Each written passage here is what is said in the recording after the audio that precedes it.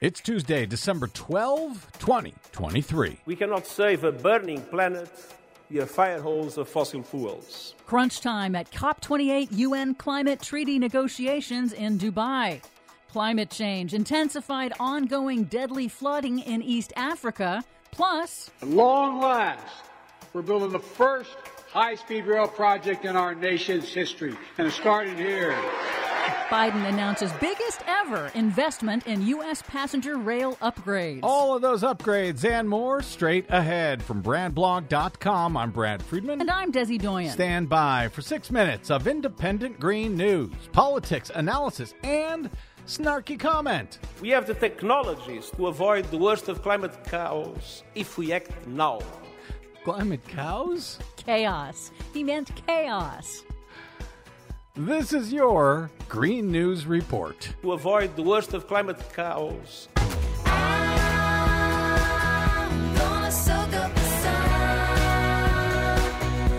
Okay, Desi Doyen, so I understand there are climate cows at COP28. No. UN Secretary General Antonio Guterres was talking about chaos. Climate chaos. I see. Okay. Now, as we go to air, COP28, the UN Paris Climate Agreement treaty negotiations in Dubai are now in overtime. Negotiators from more than 190 countries have reached major agreements, including scaling up a loss and damage fund from industrialized countries to developing nations bearing the brunt of climate impacts, with resources and financing to transition to clean energy, plus a framework to cut emissions from agriculture, among other agreements. However, the International Energy Agency says that the new pledges announced at the climate summit are not enough on their own to limit global warming to 1.5 degrees Celsius. Hence the cows. But now the future of fossil fuels is the main sticking point, whether the agreement will include text for the very first time establishing a clear, aggressive global commitment to cut fossil fuels, the primary cause of dangerous man-made climate change. All countries must unanimously agree on every word, but Saudi Arabia is reportedly obstructing any mention of fossil fuels, much less the idea of phasing them out or phasing them down. Meanwhile, global carbon dioxide emissions from burning fossil fuels are set to increase by 1% in 2023, a record high, according to scientists with the Global Carbon Budget, who found rising fossil emissions in China and India have been offset by declining CO2 emissions in the U.S. and Europe. Well, that's good.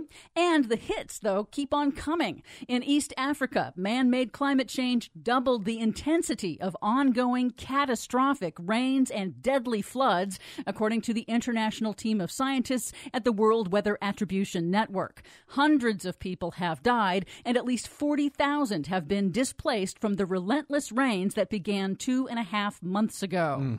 Sydney, Australia, set a new all-time highest temperature in nearly a century of record-keeping, 110 degrees Fahrenheit, 15 degrees above normal, with the heat intensifying bushfires raging around the country. Here in the U.S., at the fourth Republican 2024 presidential primary debate late last week, climate change was once again universally ignored by the moderators and the Republican candidates who are not Donald Trump, who was not there.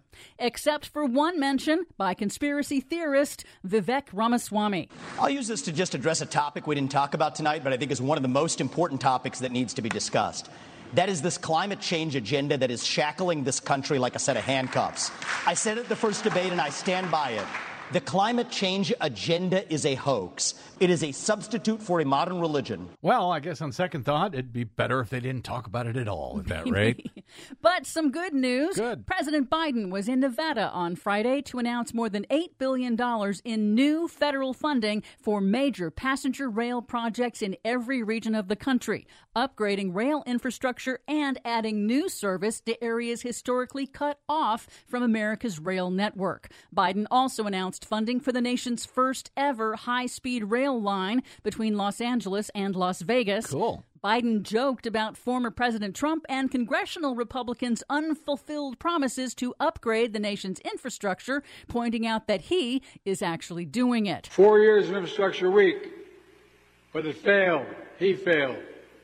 On my watch, instead of Infrastructure Week, America's having Infrastructure Decade. Trump just talks the talk. We walk the walk. Pretty long walk. Wish someone would build some high-speed rail or something. The White House says the rail upgrades will give Americans more transportation options, clean up air pollution by taking millions of cars off the roads, and reduce greenhouse gas emissions while creating tens of thousands of good-paying jobs. With these investments, the U.S. is finally beginning the long process of catching up to the rest of the developed world on high-speed rail. For much more on all of these stories and the ones we couldn't get to today, check out our website at greennews.bradblog.com. I'm Brad Friedman. And I'm Desi Doyen. And this has been your Green News Report. People all over the world, everybody.